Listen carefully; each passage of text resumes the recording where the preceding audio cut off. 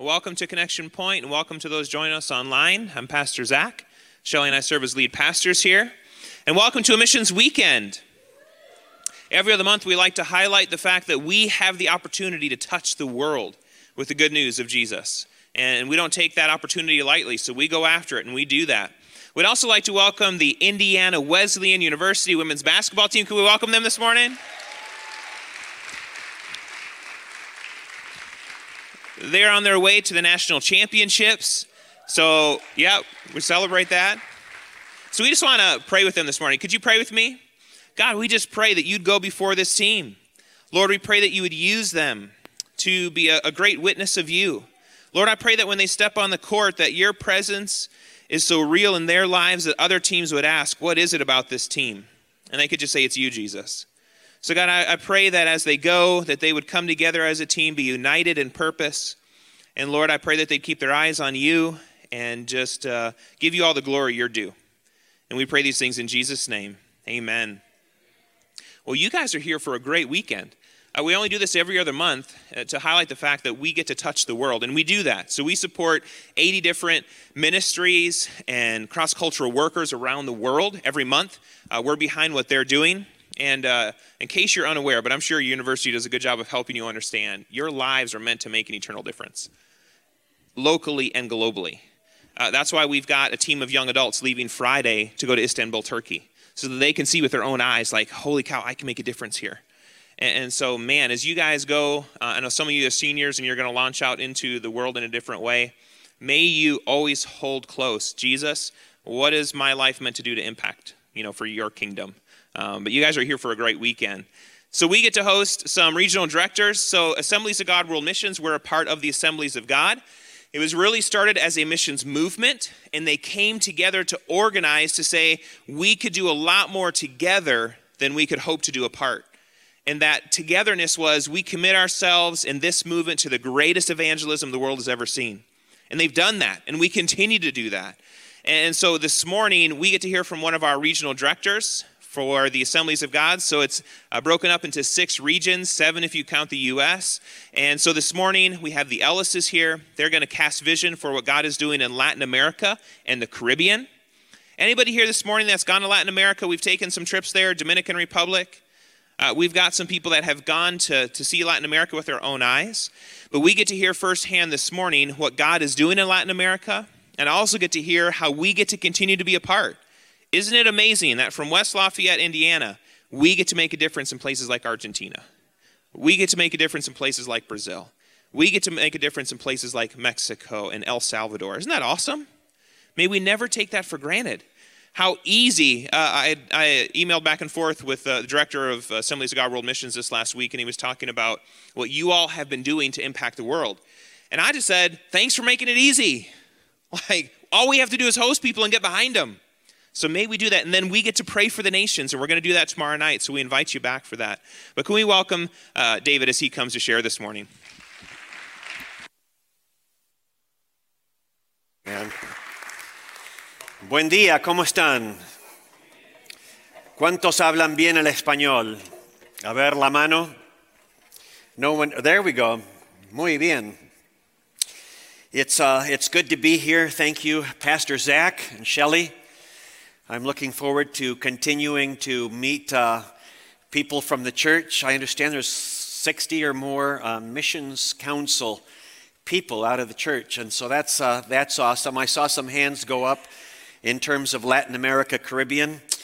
I remember my parents were missionaries, and it's great, just awesome that I'm in Indiana, from Buenos Aires, Argentina, right at the same time that Indiana Wesleyan is going and ending their season with a victory in the Dakotas. So let's go for it. Yeah, the whole thing. Anyway, just awesome for me to be here and to enjoy this time and talk about Latin America, Caribbean. With my parents, I remember they told me that they were itinerating many years ago. I would grow up in Argentina and then serve there with my wife, Carol, who I don't know if you were mentioned by name. Carol, yeah, I know you don't mind, but why don't you stand? I'm proud of you.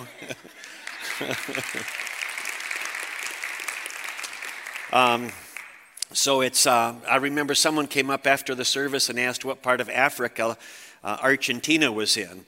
And, our geography skills aren't what they should be. Everything south of the border and out into the Caribbean is Latin America, Caribbean. We served for almost 30 years in the country of Argentina, in the city of Buenos Aires, a little city of 15 million people, kind of in central Atlantic coast of Argentina, and based out of there as we moved around that part of South America. I want to share with you a little from the story of David in the cave of Adullam, and you find the story in 1 Chronicles chapter 11. 1 Chronicles chapter 11. I'm going to read this story. It's going to refer to not only David, but the men that he surrounded himself with. Today, in today's world, it would be the men and women that we surround ourselves with. And it's interesting whether you take Jesus and the people he surrounded himself with, they weren't the cream of the crop.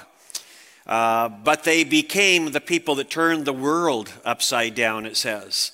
Likewise with David, as he's facing the jealousy of King Saul, he encounters these people, and 3 of them are mentioned in this story. And it says, starting with verse 15, 3 of the 30 chief men went down to the rock to David at the cave of Adullam, when the army of Philistines was encamped in the valley of Rephaim.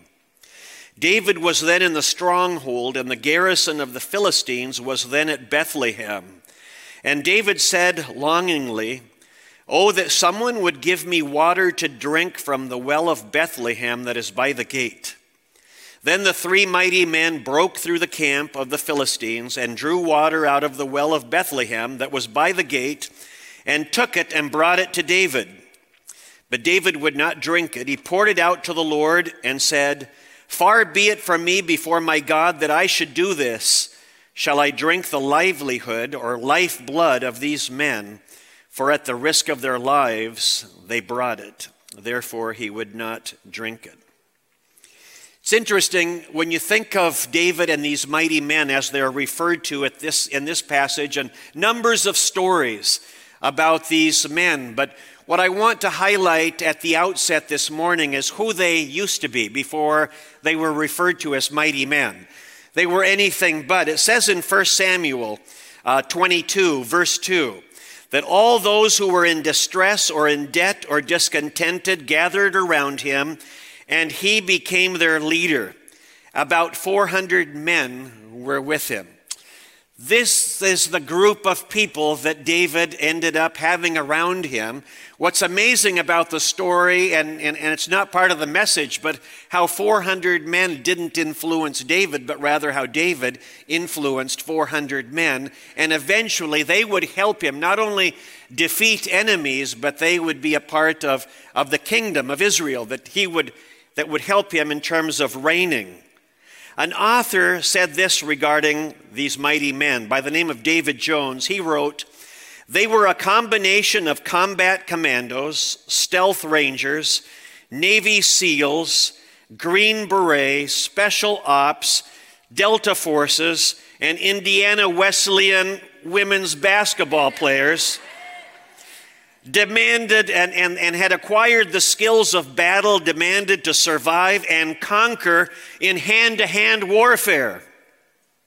They engaged in clandestine operations and were often outnumbered by staggering odds, pitted against them, yet they stood their ground, and time after time on fields of battle and basketball courts, they were the last women standing, or the last men standing," David Jones wrote. What took place between the disgruntled, the men that owed everyone money? I can imagine that as David had to flee into the wilderness to escape his father-in-law, King Saul became so jealous after he defeated the giant Goliath. And the people of Israel began to just yell out praises to David, and Saul was used to them coming back from battle and victories of them raising his name, and now all of a sudden the interest of the people is being shifted from Saul to David. And not only because of the battles that he was winning, but they noticed, as Pastor Zach referred to in terms of opponents seeing the inner work of God in our lives, they were noticing that the anointing of God was on this former shepherd boy, now warrior of the armies of Israel. So the more jealous he became, the more necessary it became, or he was going to lose his life, to flee into the wilderness. And this is where he encountered these disgruntled, disillusioned rejects of society.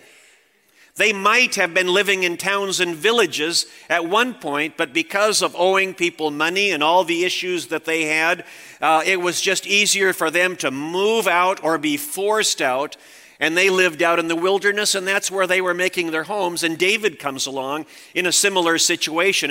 In the case of David, as I've described, the jealousies of his father-in-law, of King Saul. And being around David over time changed them. We could give testimony really of the same thing. How many of us before Christ were this, that, or the other until we met Jesus? And he did an inner work in our hearts, and we were changed. We become like those we spend time with.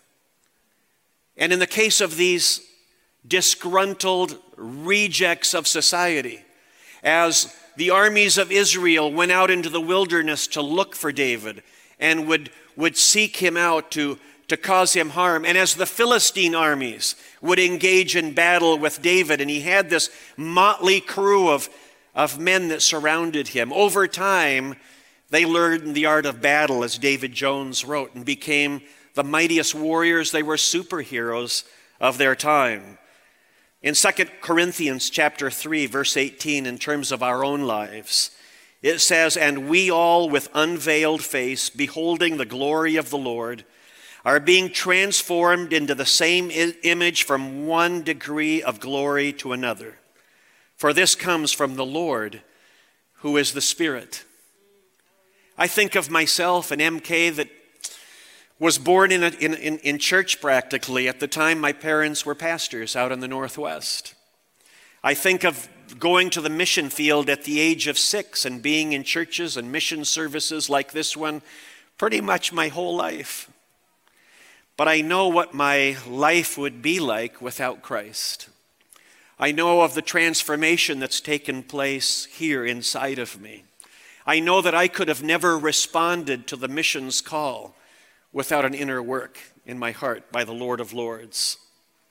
In terms of this story, and I might take a little bit of liberty reading between the lines of these few verses in 1 Chronicles chapter 11, but we have the story says of these men who had spent time in the presence of David, who had been transformed. They had engaged in battles. They had won battles. One would go up against hundreds and defeat them. They were amazing stories that you can read about in the Old Testament.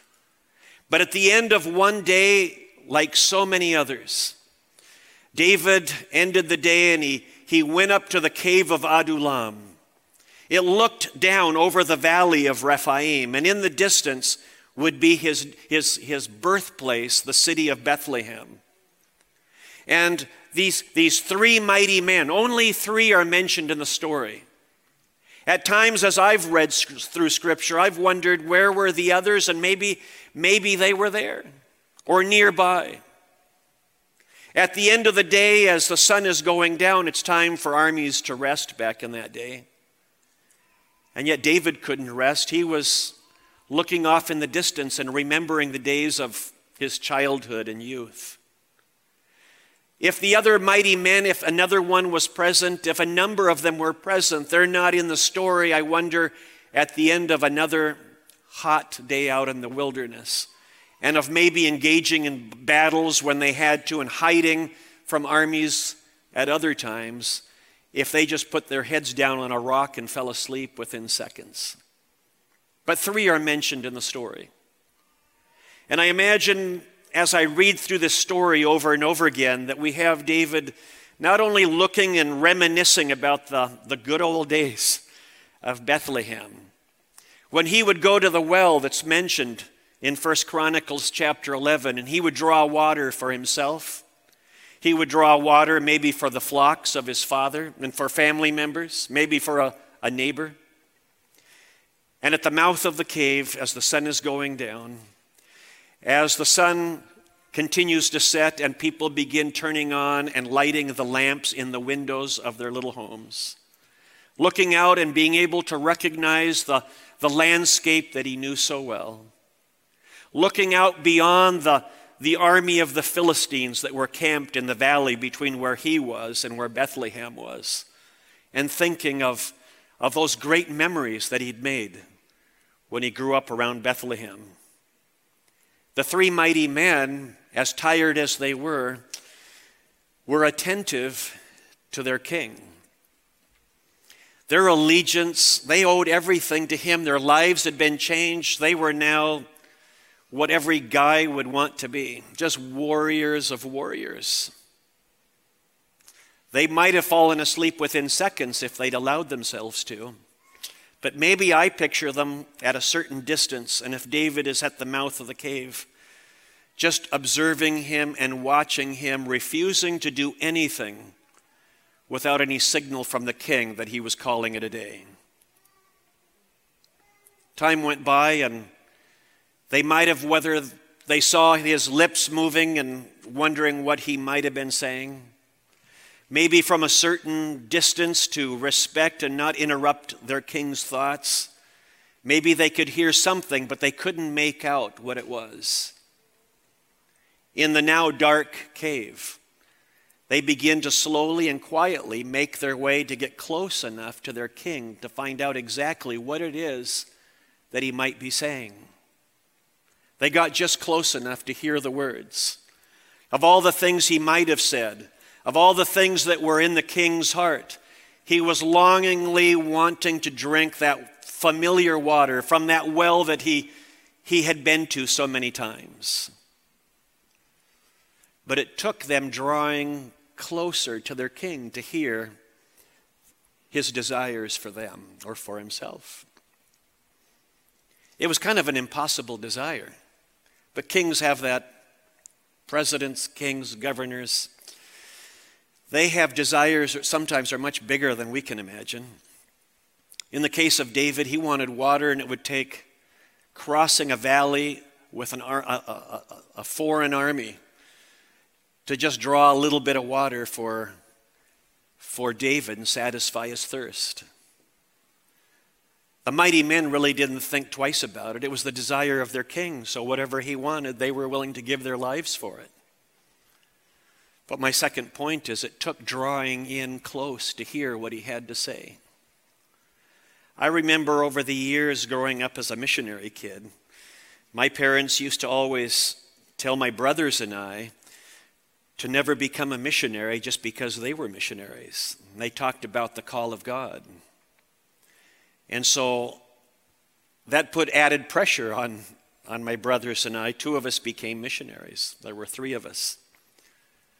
I had to draw in close many, many times. I knew what Scripture said, that we're all to be involved in the task of reaching the world for Christ. Every gospel talks about it. Acts 1:8 talks about it.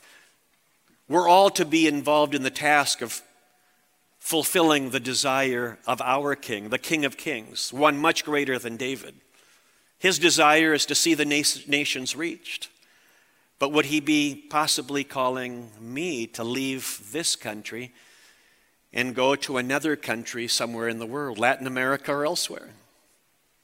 It took getting in close and spending time at places as we do, and we call this an altar area. And the number of times over the years, growing up in Argentina and then later in the States when I was going to college, being in a church and kneeling at an altar, crying out to God and drawing in close to hear what it might be that he was saying specifically to me as to whether I should be the one going, how much I should give, to pray for missions, Do you draw in close to hear the word of the Lord? We can go to God's word and read his will for our lives. Everything that we hear outside of the word of God has to be judged by God's word.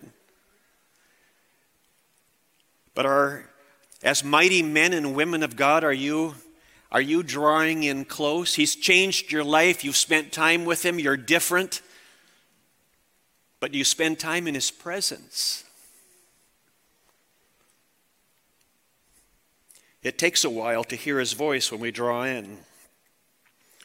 Sometimes to get close, it takes, there are things that come against that. Sometimes our tiredness keeps us from getting close enough to hear the desires of our King. That might have been the case of the three mighty men in the story. Sometimes it's our schedule, our busyness. We can get so busy, including those of us in the ministry. Serving as we do in the 40 countries of Latin America, Caribbean, we keep extremely busy. 14 missionaries in 40 countries in Latin America, Caribbean. We're getting emails on weekends and on holidays from those missionaries that have particular needs and situations that they need to be addressed. It would be easy to fill my schedule up to such an extent that I put off for a day, drawing in close to hear the desires of the King of Kings and Lord of Lords and what he might be saying. Sometimes it's just laziness or worry or worldliness, seeking after anything rather than God. All these things that we could make a long list of, things that keep us from drawing in close to the presence of God and letting him surround us. I think you know what I'm talking about.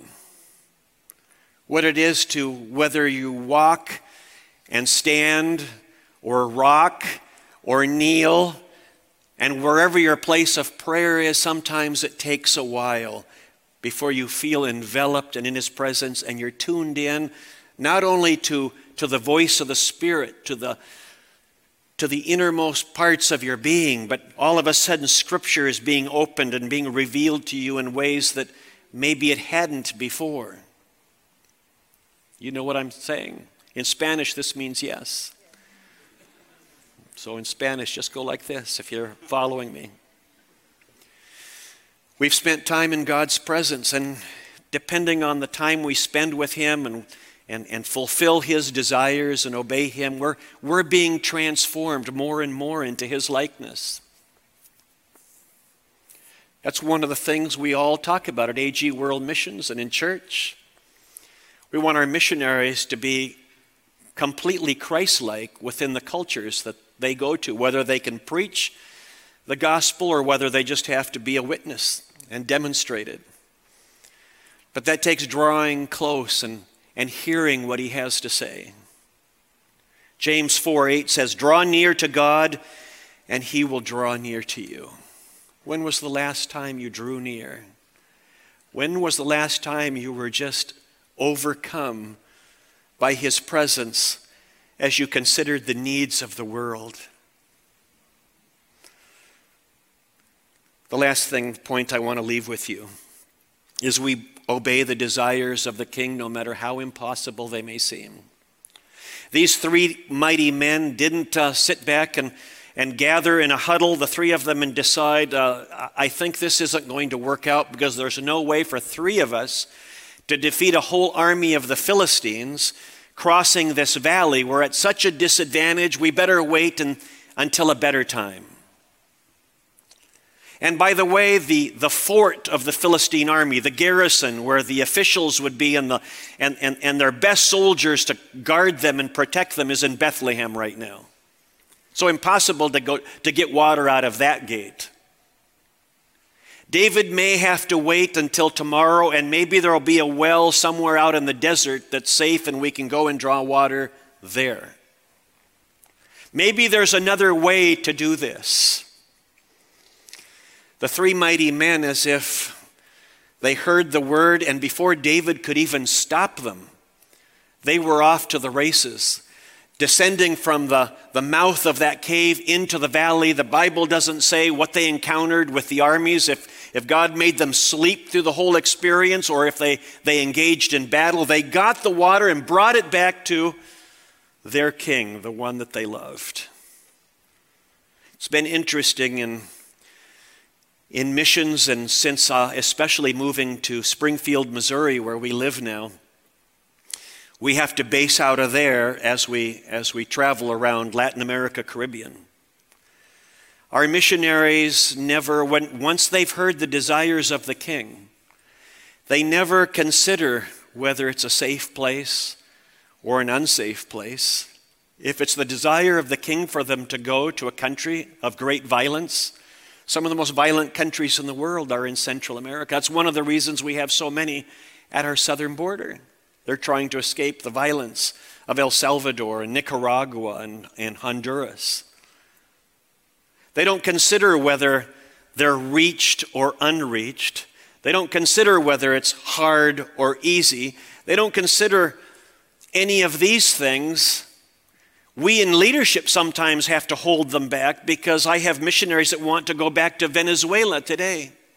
We had to pull them out a couple of years ago because of violence and danger to them. Now we allow 2 of them to go in just briefly and come back out during times of relative peace. But if it were up to the missionaries, they'd be back in Venezuela tomorrow, because they're sensing that God wants to do something through them in Venezuela. And the fact that they feel that way, I'm expecting that God will bring about some kind of resolution of the conflict there, and we'll have missionaries once again on the ground in Venezuela. We were just in Cuba a few weeks ago, and in the case of Cuba, they are a church that's been under tremendous persecution and continue to be to this day. We were there for a large conference, and the conference had an emphasis on missions. I've been there many times over the years. It's part of the Caribbean, of the Latin America, Caribbean region. Being there with them and in that church is an amazing experience because of their total commitment to God. The Church of Cuba has been transformed because they've spent time in God's presence. 4 years ago, we went in with Greg Mundis, our executive director, and for the first time, we began to challenge them to the need for Cuba to be involved in the task of reaching the world for Christ, but not with U.S. help or European help or help from somewhere else, but that they needed to step up to the plate and raise up missionaries and send them around the world. The average salary of someone in Cuba is $20 to $25 a month. But during that conference 4 years ago, we spent time in the presence of God, and we heard him speaking. They heard him speaking specifically to them. And they didn't know how, the resources weren't there. It's an impossible situation for them to support one missionary. But 4 years later, we have 40 Cubans that have been trained to be missionaries around the world, most of them not in our region of Latin America, Caribbean. They're preparing, they're raising their budget, and 3 of them are fully supported. Impossible, they thought, and we thought, except we trusted God and we were hearing his voice for the Cuban church.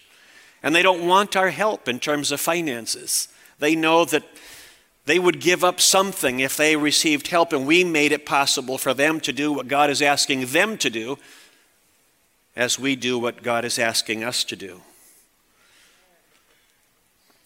I was just talking to our area director for the Andean area. Those are the countries of Venezuela, Colombia, Ecuador, Peru.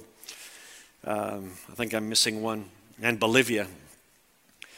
What we've done in the last 5 years is developed church planting teams, and we're strategically locating these church planting teams to reach areas that are completely unreached, where the national church, if it exists, isn't doing anything, have blind spots and so forth and so on.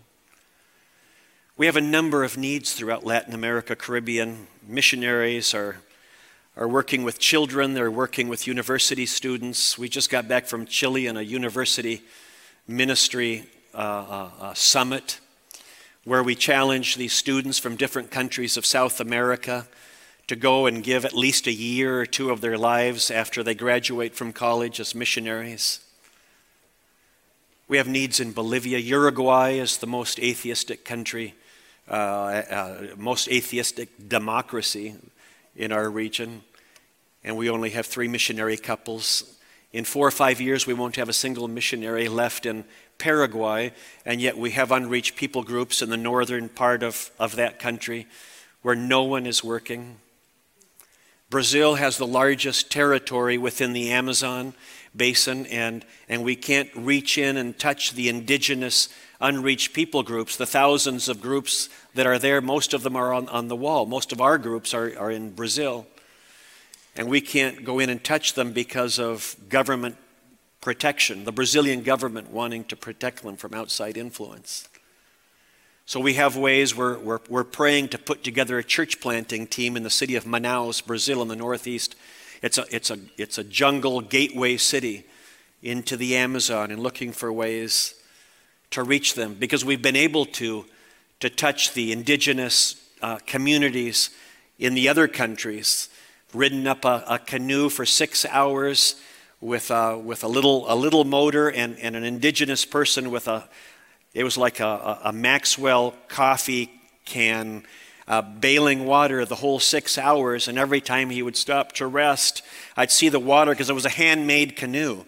And so water was just pouring in constantly, and he was bailing as fast as he could. And I was ready to jump on the can and do it myself on this tributary of the Amazon, until we got to a community deep into the Amazon jungle of Ecuador, and had an opportunity to speak. It's already a place where we've planted a church, and the people's lives are being changed, and they have a shuar. That's the name of the people group. They have a shuar pastor in charge of that congregation now, as our missionaries go deeper and deeper into the jungle. But not so in Brazil. No one is allowed to touch them, not even the Brazilians.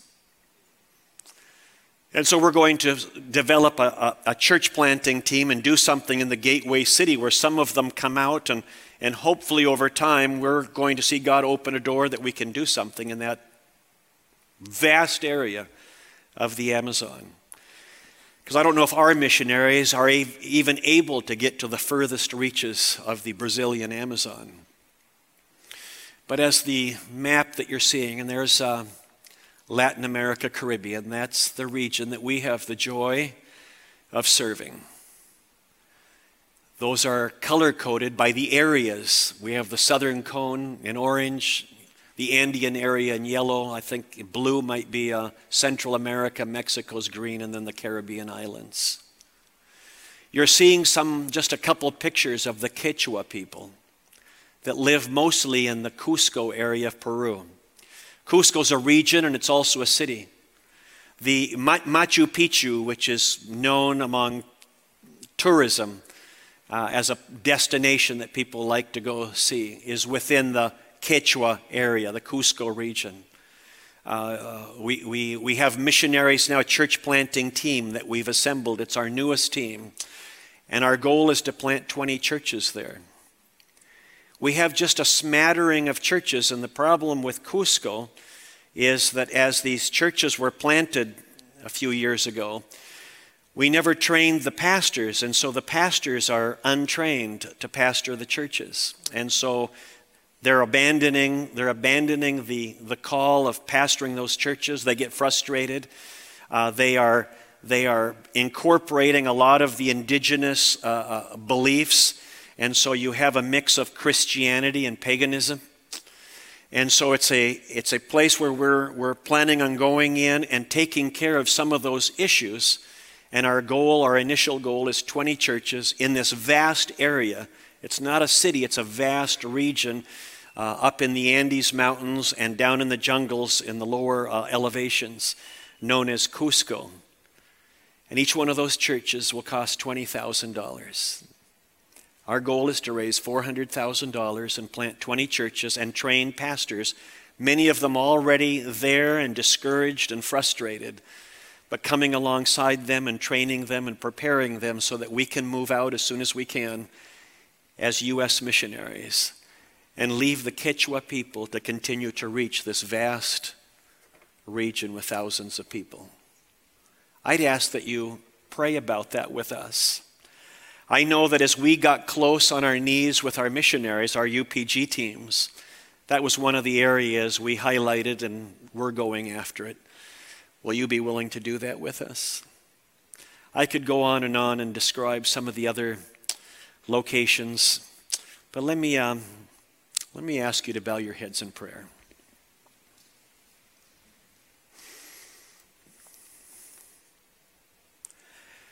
I'm new here, and it's my privilege to be visiting with you all. I assume that the vast majority of you have a relationship with the King of Kings, and your lives have been changed.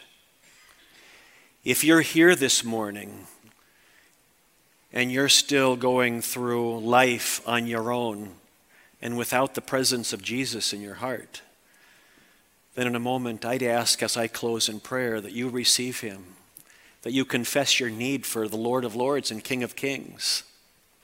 It'll change your life as it did the disgruntled of the wilderness and turned them into the mighty men that ruled and governed with their king, David.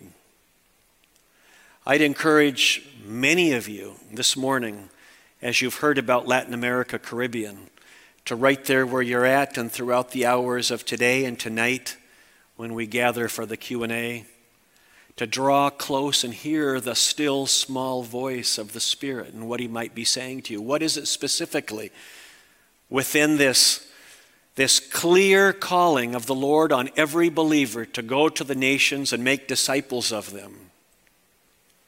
That's his word to all of us if we're his mighty men and women. How that looks changes from person to person. When was the last time you got close and let his presence just surround you in such a way that you heard the specific will of God for your life? And then whatever it is that he's been speaking to you or that he speaks to you today, without considering whether it's safe or dangerous, we'll think about that stuff. We'll consult with leadership. We'll do things to make sure that missionaries and people that go to the mission field aren't harmed. But let those be secondary concerns to the concern of, I will obey the desires of my King. Whatever it is he's calling me to do and be, that's what I want to do and be. So wherever you're at in that journey, I'm challenging you this morning to consider drawing close to him and obeying his will for your life. In this missions convention, it may be to give, to support those 80 missionaries that you support, those cross-cultural workers, or some of these projects such as the Cusco project. Lord, I thank you this morning for my privilege of being here at Connection Point. Thank you, Lord, for what you're doing here in terms of missions. Lord, we lift up our eyes and we see the fields that are ripe unto harvest. Lord, out of this congregation, I pray that you would raise up missionaries, cross-cultural workers, ministries that would have a clear focus of touching nations, touching people that are near and far, simultaneously, both and. Lord, we get close to you this morning and speak to us, we pray. And then give us the courage and the will and the encouragement that we may need to say yes. I ask for this in Jesus' name. Amen. God bless you.